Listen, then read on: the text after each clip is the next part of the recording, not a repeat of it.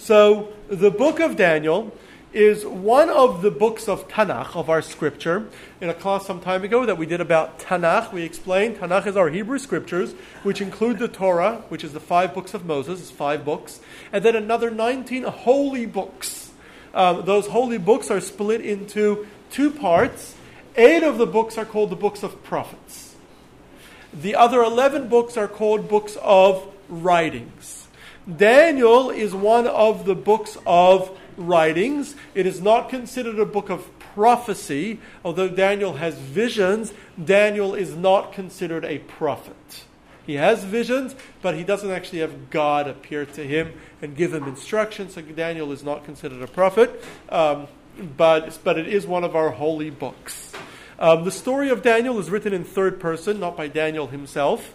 So our sages say it was written by Daniel's colleagues, the men of the Great Assembly. The Great Assembly was a group we've spoken about before. It should be a topic of a class, the men of the Great Assembly.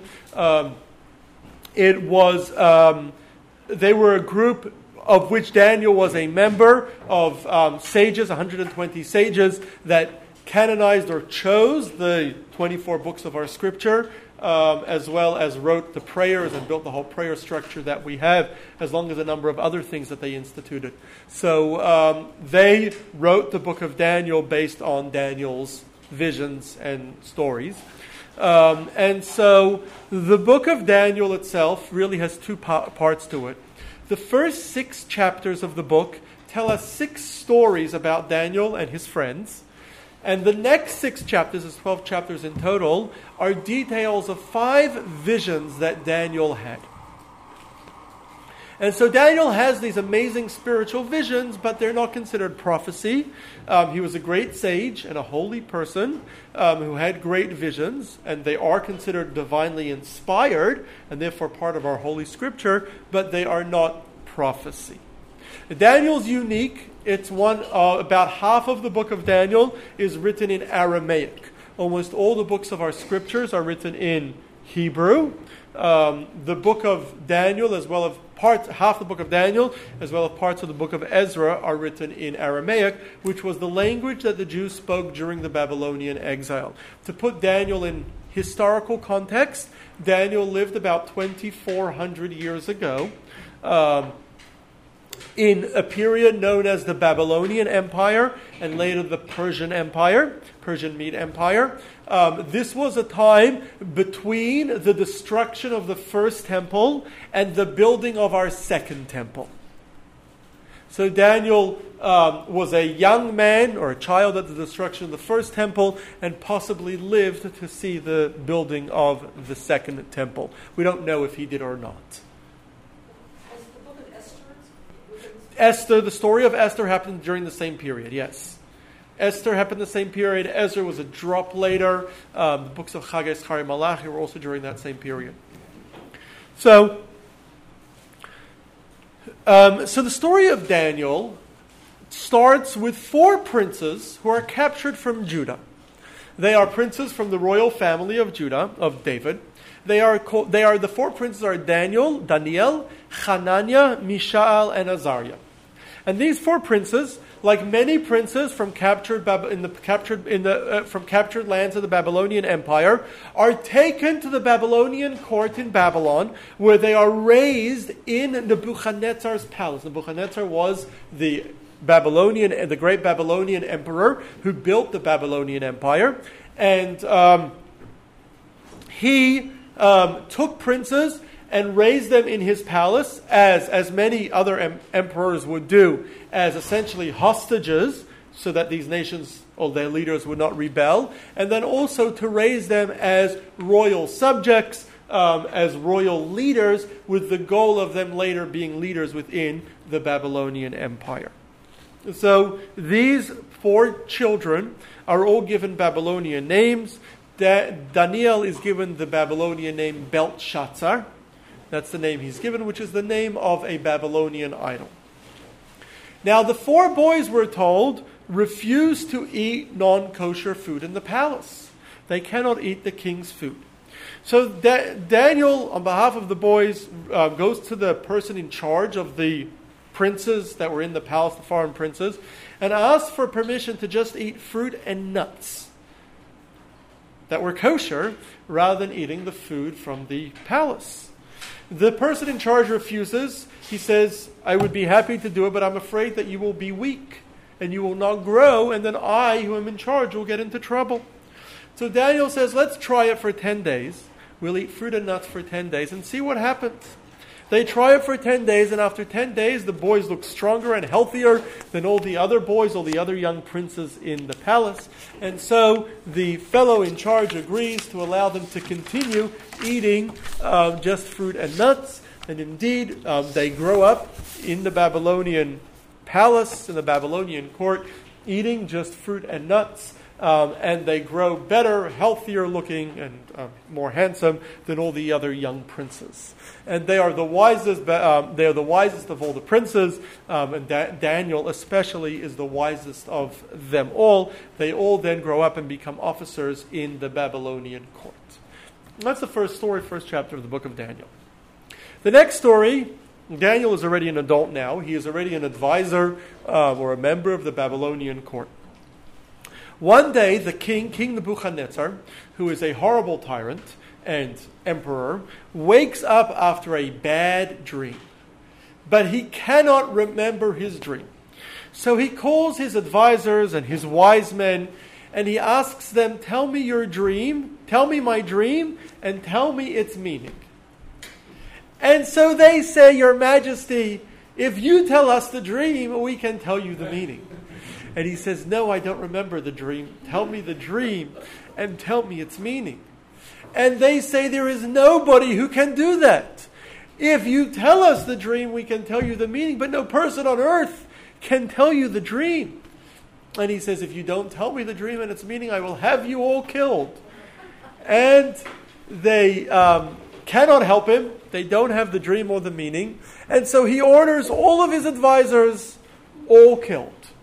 Daniel, one of the advisors, is unaware of what had happened, is gathered together with all the other advisors by the executioner. They are all being taken out to be killed. Daniel asks the executioner, what's going on? Why are we all being killed?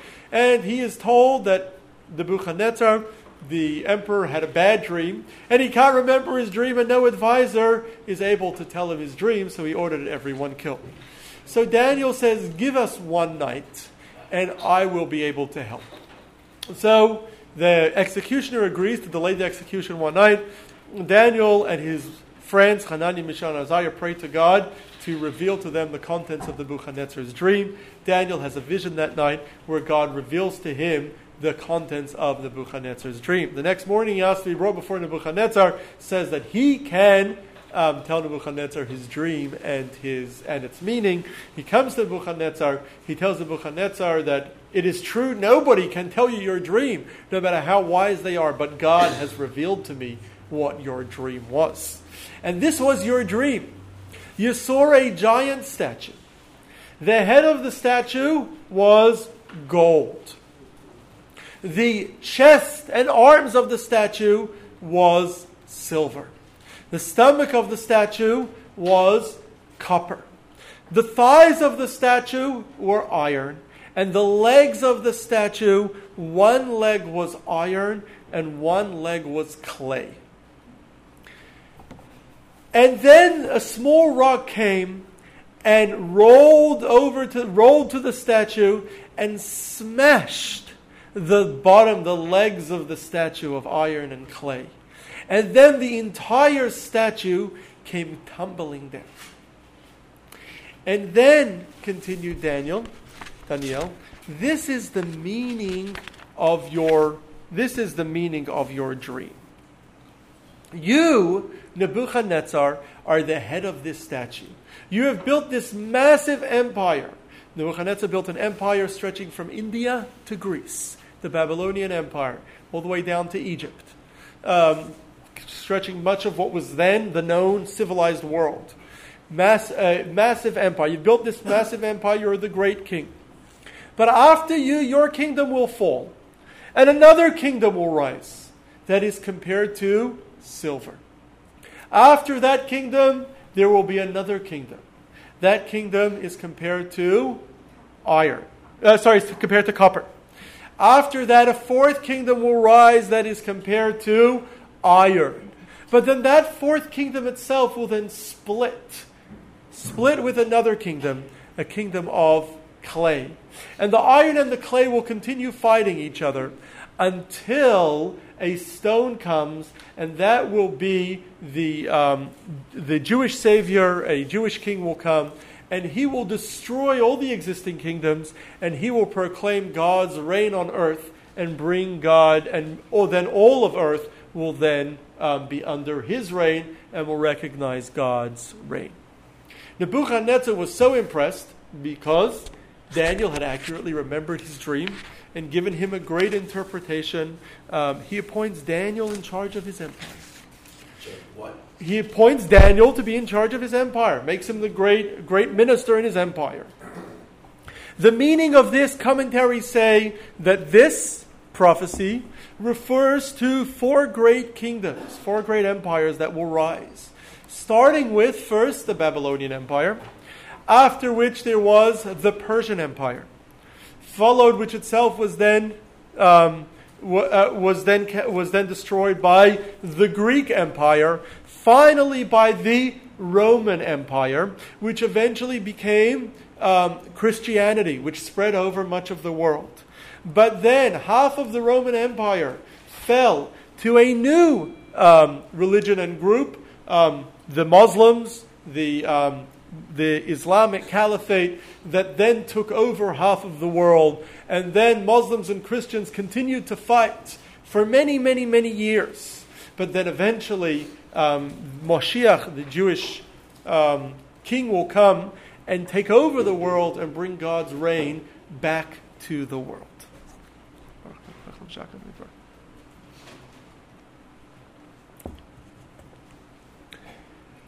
Yes? In our history, when the angels went to Abraham, they were really God, I think. And so Mashiach the Jewish Mashiach might also be God. No, Mashiach is a person. Yes, we did a class about that some time ago, but we could talk about later why we believe Mashiach is a person. So, the next story of Daniel, that's story number 2, there's 6 stories. The next story in Daniel does not involve Daniel himself, but it involves his friends Hananiah, Mishael, and Azariah. Nebuchadnezzar builds a gigantic statue, an idol, and he instructs everybody in his kingdom to bow down to this idol. And every nation, every people has to send representatives to this great gathering where everyone's going to bow down to the idol. And whoever does not bow down to this great idol will be thrown into a furnace. And it's not clear why Daniel is not part of this story. The Talmud, other commentaries debate as to what exactly happened to Daniel, whether Nebuchadnezzar left him alone, or Daniel managed to hide, or exactly what happened. But Daniel's friends, Hananiah, Mishael, and Azariah, were all there. And when all the people from all the different nations in the Babylonian Empire who were there all bowed down to this great statue, 3 people remained standing: Hananiah, Mishael, and Azariah. They refused to bow to this statue. Nebuchadnezzar was furious. He had all 3 of them thrown into a furnace. They were thrown into a furnace, and miraculously, they were not harmed. Nothing happened to them. They all survived. And he asked them to come out of the furnace. At first he wanted to worship them. They said, "Do not worship us, but worship God, who has saved us miraculously from this furnace." Next story, the 4th story in the book of Daniel, is written in the form of a letter, written by King Nebuchadnezzar to the people of his empire. And he writes the following letter to Nebuchadnezzar. He says, "Some years ago, I had a dream. And in this dream, Nebuchadnezzar saw a giant tree that reached the sky, and its branches spread across the earth. And then an angel came and ordered that the tree be cut down, all the way down to its stump. But he left the stump, which was lowly like the beasts of the field. And it remained there with the beasts of the field for 7 years. And so Nebuchadnezzar had called Daniel, and he asked Daniel, his great advisor, to interpret his dream for him. At first, Daniel refused. He was afraid to interpret the dream, and Nebuchadnezzar reassured him, no, tell me whatever it is. Even if it's something very bad, I want to hear it. And Daniel said, the meaning of this dream shall be on your enemies, but this is for you. The tree represents you, the great emperor Nebuchadnezzar. You have built an empire that covers all of the earth. You have built this great, massive empire. But you have grown too haughty and too arrogant. And you have caused harm to too many people. And so therefore God will punish you. That you will go crazy. And you will become like a beast of the field. And you will lose your kingdom. And after that, and you will be like a beast of the field for 7 years. Only afterwards you will come back and reclaim your kingdom. But then Daniel had a suggestion to Nebuchadnezzar. He said, you can avert this terrible prediction in one way. If you give lots and lots of charity to the poor, especially to poor Jews, if you give them charity, God will not punish you. And so Nebuchadnezzar opens his storehouses and gives lots and lots of charity to the poor, particularly to poor Jews. And he does this for 12 months. But after 12 months, he stops giving charity. And one day he is on the roof of his palace, and he is thinking of his greatness and his great self and admiring his great city that he built and his kingdom and his empire. And he hears noises below, sounds of poor people knocking on the palace gate, asking for money.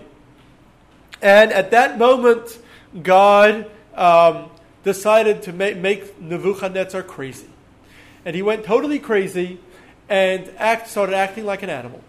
And so he was thrown out of his palace and he lost his empire. And for 7 years, Nebuchadnezzar wandered around in the wild like an animal, growing his hair long and eating the grass of the field, acting like an animal. And that's a good question. In the book of Daniel, it doesn't tell us. The Talmud tells us that his son, Evil-Merodach, was running the kingdom. He later got into big trouble for that, says the Talmud. So, that's a cliffhanger. Don't just leave us there. All right, I'll fill you in. So the Talmud says that Evil-Merodach took over the kingdom for 7 years. Then Nebuchadnezzar reappeared, and he reclaimed his crown. They gave it back to him, and he was furious that his son had taken his kingdom without his permission. So he put Evil-Merodach in prison, and he was in prison for the rest of Nebuchadnezzar's life. And after Nebuchadnezzar died, Evil-Merodach was taken out of prison and became emperor of the Babylonian Empire. And when he was taken out of prison, we are told in the book of Jeremiah and in the book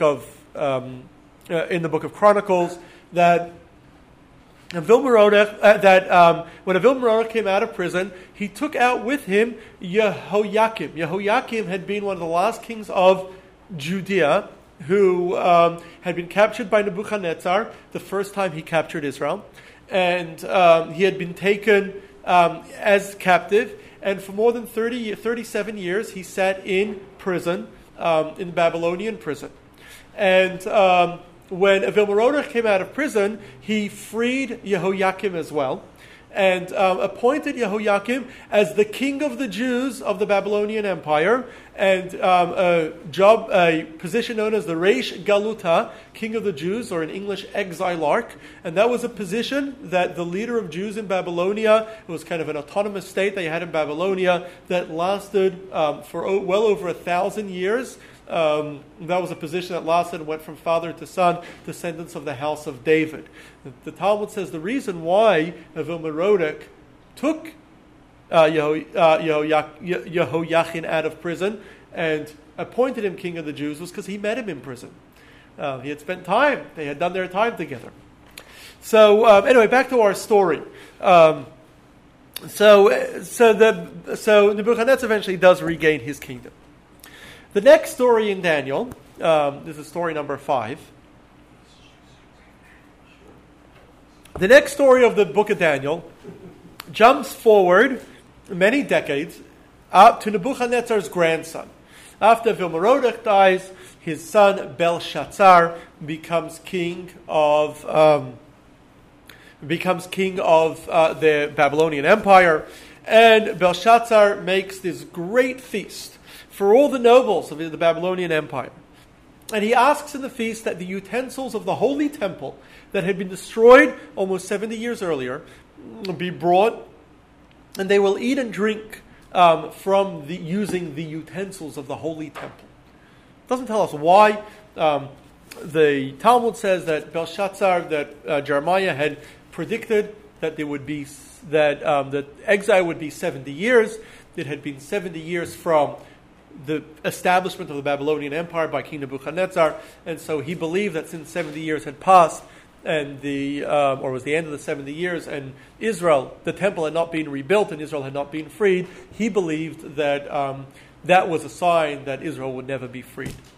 So anyway, he makes this great feast, and in the middle of the feast, a hand suddenly appears and begins to write on the wall. You've heard the words, the writing on the wall. That's, of course, where this comes from. And so everyone is shocked. There are these words now. This hand wrote these words on the wall out of nowhere. And nobody knows what it means. And so the queen suggests that they bring Daniel. He's the wisest man in the kingdom. Have him interpret what it means. And so Daniel comes and he explains that the writing on the words on the wall read, Minei, it was in a code, but it reads, Minei Tekal Oparkin, which is Aramaic, which for counted, guilty, and split. And what it means is that your days have been counted, and your days have been counted, and you have been found guilty. The Babylonian Empire has been found guilty, and therefore your kingdom will be split or will be destroyed. You will lose your kingdom. And so the prediction is that Belshazzar and the Babylonian Empire will collapse. And indeed, that night, Belshazzar is killed, and the Persian Mede kingdoms, led by Darius and Cyrus, take over, capture the Babylonian Empire, ending the period of the Babylonian Empire, ushering in a new period known as the Persian Mede Empire.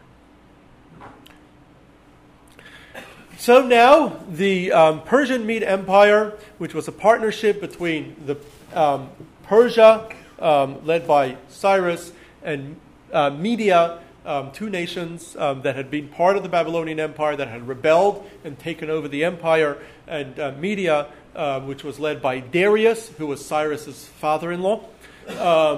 And so Darius, or in Hebrew, Daryavash, the Mede, becomes emperor of what was called Parasumadai, the Persian Mede Empire. And, of course, he makes Daniel, who had predicted his rise, and the rise of the Persian Mede Empire, he makes him his minister and his advisor. Now, other ministers are jealous of Daniel, and so they come up with a plot to remove him. They tell Darius, you have become the greatest emperor to have ever ruled, and everyone needs to recognize your greatness, so you shall make a decree that for 30 days, if anyone needs anything, they cannot ask any other person, and they cannot ask any other god, they can only ask the emperor. Anything you need, you can only ask the emperor. So he essentially outlawed praying. And anyone who does ask somebody else for something will be thrown into a den of lions. And Daniel was unfazed by this decree. He goes upstairs to the upstairs of his house, which presumably was a synagogue. He faces Jerusalem, and he continues to pray as he always had 3 times every day. And of course, this is the one biblical source that we have for the ancient Jewish concept of praying towards Jerusalem 3 times every day.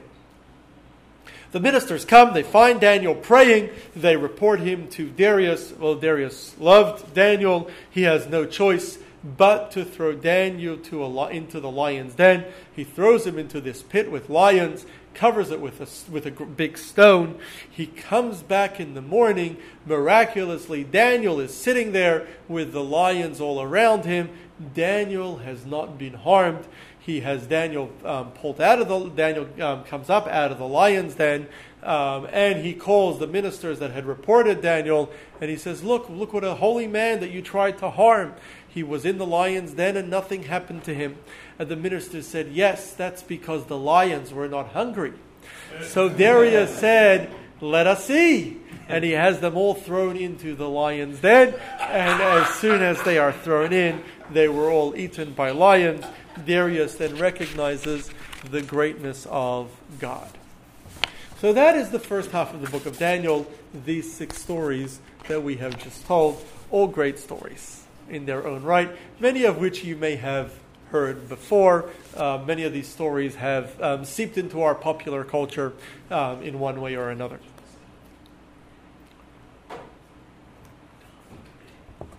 The second half of the book of Daniel, that's the first half of the book of Daniel. The second half of the book of Daniel speaks about Daniel's own visions. And it speaks of 5 different visions that he had. In the first vision, he sees the wind from the 4 corners of the earth battling over the ocean. And then a lion comes out. And then the lion is followed by a bear. The bear is followed by a leopard.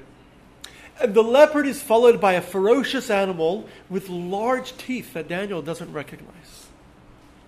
And then God comes and destroys all those animals and rules over the earth. And Daniel awakes and he understands that these 4 animals are the 4 empires that will rule the world. And of course, this is parallel to Nebuchadnezzar's earlier dream, and until that will rule the world until God eventually destroys them all. He then sees a similar vision, and he dates this vision to the days of King Belshazzar when he's still in Babylonian times. And in this time, first he sees a ram come up, and then he sees a goat that comes, and this goat goes and destroys the ram.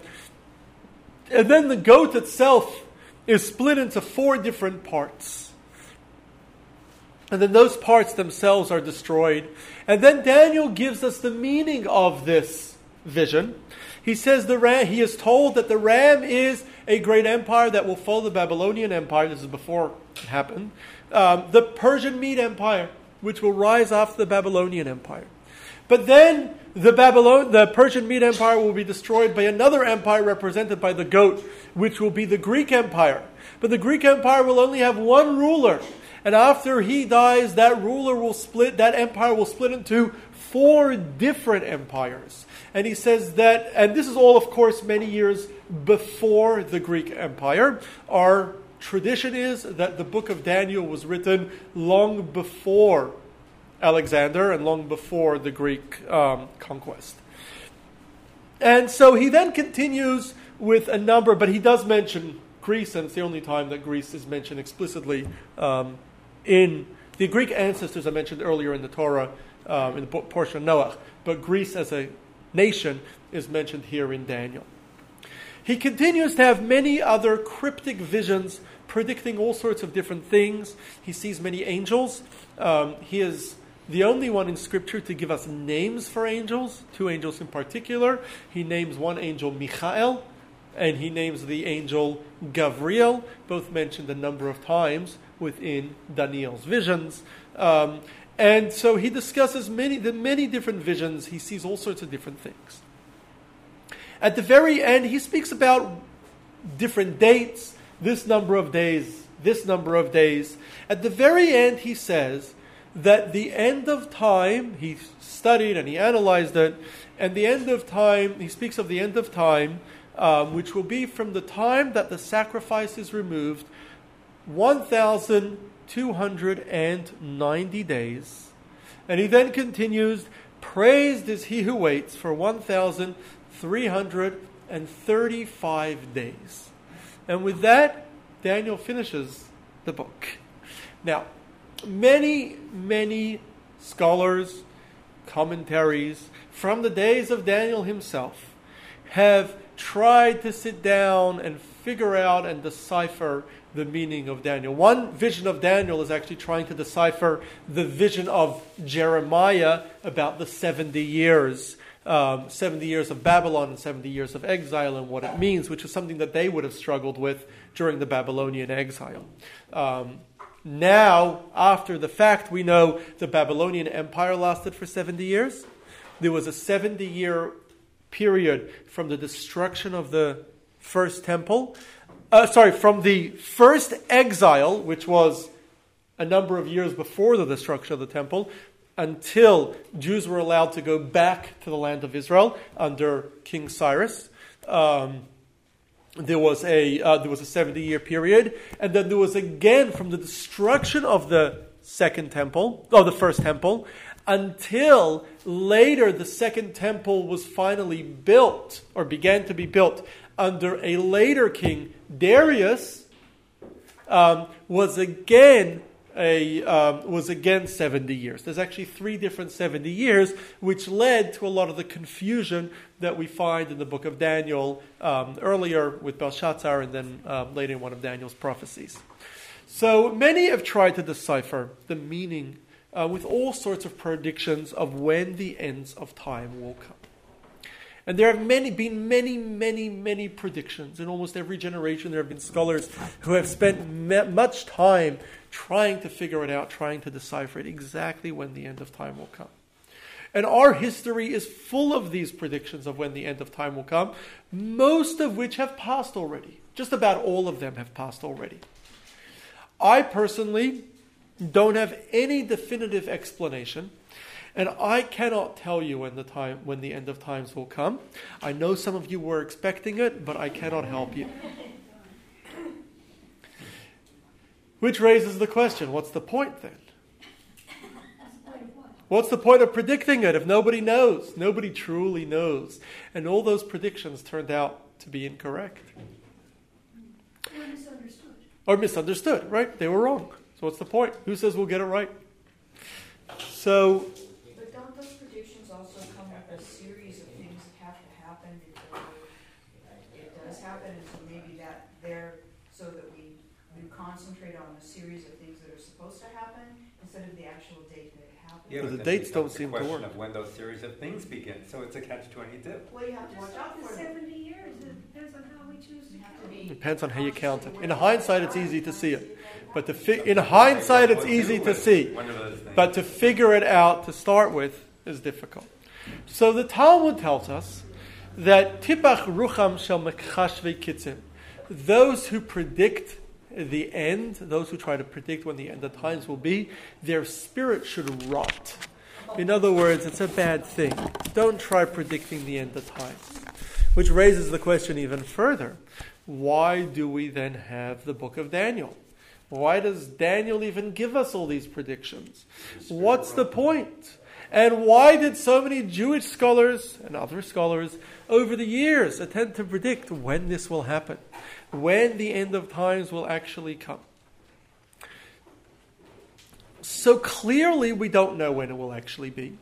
Clearly all of our predictions are only possible. Nobody knows definitively when the end of times will come. Yet, throughout the years, many scholars made these predictions. Now, what's notable about all the predictions that we've seen, and almost every great Jewish scholar that commented on the book of Daniel attempted to explain it. And somehow, almost every single commentary and scholar who tried to predict when the end of times will come came up with a date that was very, very close to when they lived. It's going to be very soon. So, and this is every single one of them. Came up with a date. Nobody said it's going to be in 1,000 years. They all came up with a date very, very soon. In fact, the Talmud itself says, Kalu kol hakitzim, all the end predictions are over. In other words, we're at the very, very end of it all. And everyone predicted that we're at the very end. So, what's the point? Very good. The Rebbe himself said that today we are at the very end of times, ready at any moment for the coming of Moshiach. So what's the point? Each time we've predicted it, it's turned out wrong. With the benefit of hindsight, We know that none of them have worked. So now that doesn't mean that it's not coming. I should point out that the fact that you've been waiting for something for a long time doesn't mean it's not going to come. It just means you're still waiting, right? It only means you're closer. If you believe it's going to come, it just means you're getting closer. We don't know when it's going to come. But what's the point if they all turn out wrong? So Rebbe explained that there are... Just a little, why do we believe that these prophecies are correct? Why do we believe that there will be an end of times? That the prophecies are correct? That's, I guess, two parts to that question. One is, why do we believe in prophecy? Two, why do we believe that there will be the end of times, Moshiach will come, and who will rebuild the temple and rule over the world? Those are two different questions. One is why we believe in prophecy. It really deserves its own class. No, she said in this prophecy. Well, I'm splitting it into two. So one is why we believe in prophecy in general, including Daniel and Daniel's predictions, and that is we believe, the Torah tells us that we should believe in prophecy in general. We have belief in prophecy. We believe Daniel was a very holy individual and would not have made stuff up if they weren't true. And Daniel was a great Jewish leader. I've explained in a previous class, I'm going to go very briefly into this, that all predictions and all prophecy and Ruach HaKodesh, divine spirit, that we do believe in Judaism, has never been random people.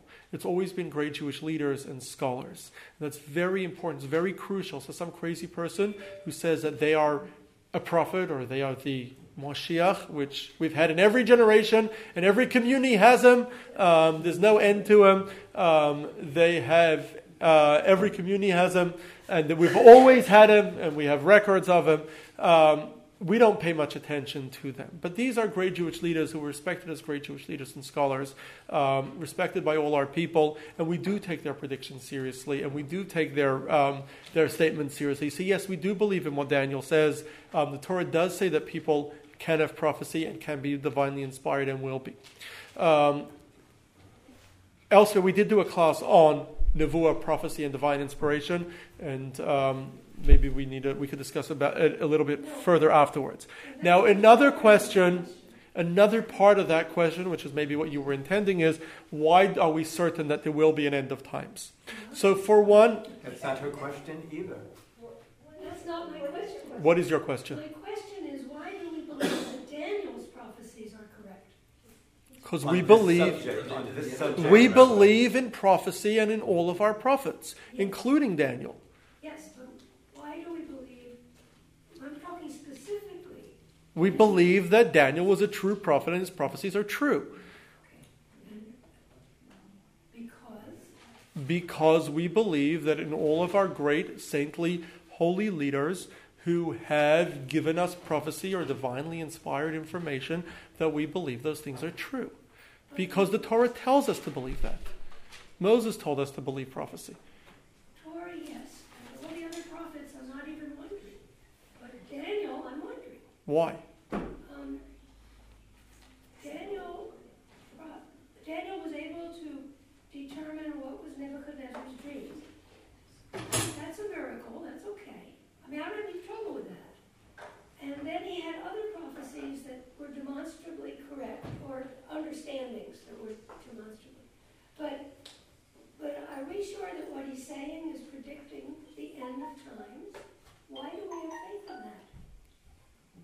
that? Are you suggesting that Daniel was incorrect? No, that our understanding what he's saying is wrong. Not even that. I'm wondering, why do we believe that Daniel's prophecies are correct? So you're suggesting they're possibly incorrect. What? You're suggesting that they're possibly incorrect. Or that we misunderstand. We definitely don't understand them. Okay. We definitely don't I understand think them. we agree with that. That's not a question. As I said, everybody who's attempted to explain them has been incorrect. We do believe, he's very clear that he's predicting the end of times. Whatever he is saying, we believe is correct. We don't know what he's saying. Okay, now to get to the other part of the question that I thought you were asking, and I'll take questions at the end. To get the other part of the question, why are we certain that there will be an end of time? So I did a class about it a few months ago, so I'm not going to get into all the details, especially because we're running out of time, but in very brief, because it's important. We in Judaism believe that time is not eternal, time is linear. In other words, has a beginning and has an end. And that's crucial because we don't believe, if you believe that time is eternal, there is no purpose of time, there is no purpose of creation, by extension, no purpose of our lives. We believe that there is a purpose in creation, a purpose of history, a goal in history, and a goal in every single one of our lives. And just as our lives has a purpose and we have a unique, distinct mission, so too history has a purpose and a unique, distinct mission. And therefore it has a beginning and it has an end, a point when you reach that purpose. So we do believe in an end of time. It is one of the fundamental beliefs of Judaism. And more about that afterwards, or I can send, if anyone wants, the recording of that class. Let me just conclude over here. So why do we have these calculations? What's the point of them if ultimately they've all proven to be wrong? And what's the point of continuing to make these calculations? So, firstly, the reason why the Talmud said that people who make calculations, their spirit should rot, is because we should not overly obsess with making calculations. Some people spend years of their life making these calculations and are so obsessed with them. It's not healthy to be obsessed with these calculations. But the calculations are not a bad thing, and the reason is because we believe that Moshiach, or the end of times, can come at any moment. And so what these things do is they give you time, saying that I predict that at this and this date, Moshiach is going to come. And so we need to, though, do our part to make him come. And so we need to prepare for it. We need to do the things that it takes. And so that is an extra push for us to do our role and make an extra effort to conclude our mission in order for that date to actually work out. The Rebbe suggests further that it may well be that God does not have a single date for the end of times, but rather God has many possible dates depending on our actions. So we could reach this date. This could be the one that turns out to be the right one if we act the way we should. And so therefore it is good to believe that Moshiach, and we should always await his coming and know that he can come at any moment, but we need to live up to it. We need to make sure our actions live up to that. The Rebbe would always quote Maimonides, who says that at every moment you should always look at the world at the very tip of the end. And that next one thing that you do can be the one thing that will tip us over to fulfill our mission. It may just take one last thing. And so if you knew everything that you did, this may be the thing that it takes. You would make sure to do everything that you're supposed to do exactly as you should. So that really, I believe, is the goal of Daniel. Not that we should ever truly know when the end is, because we don't. And to put it in perspective now, in hindsight, Daniel lived some 2,400 years ago. Had we known in Daniel's days that the end of times would not be for at least 2,400 years, we wouldn't be working very hard back then, right? So, because we knew we got a long way to go. So, we were not supposed to truly know when the end is, yet we are supposed to have some glimpse of when it can possibly be in order to encourage us to continuously await for it and in order to encourage us to continually hope for it. So once again,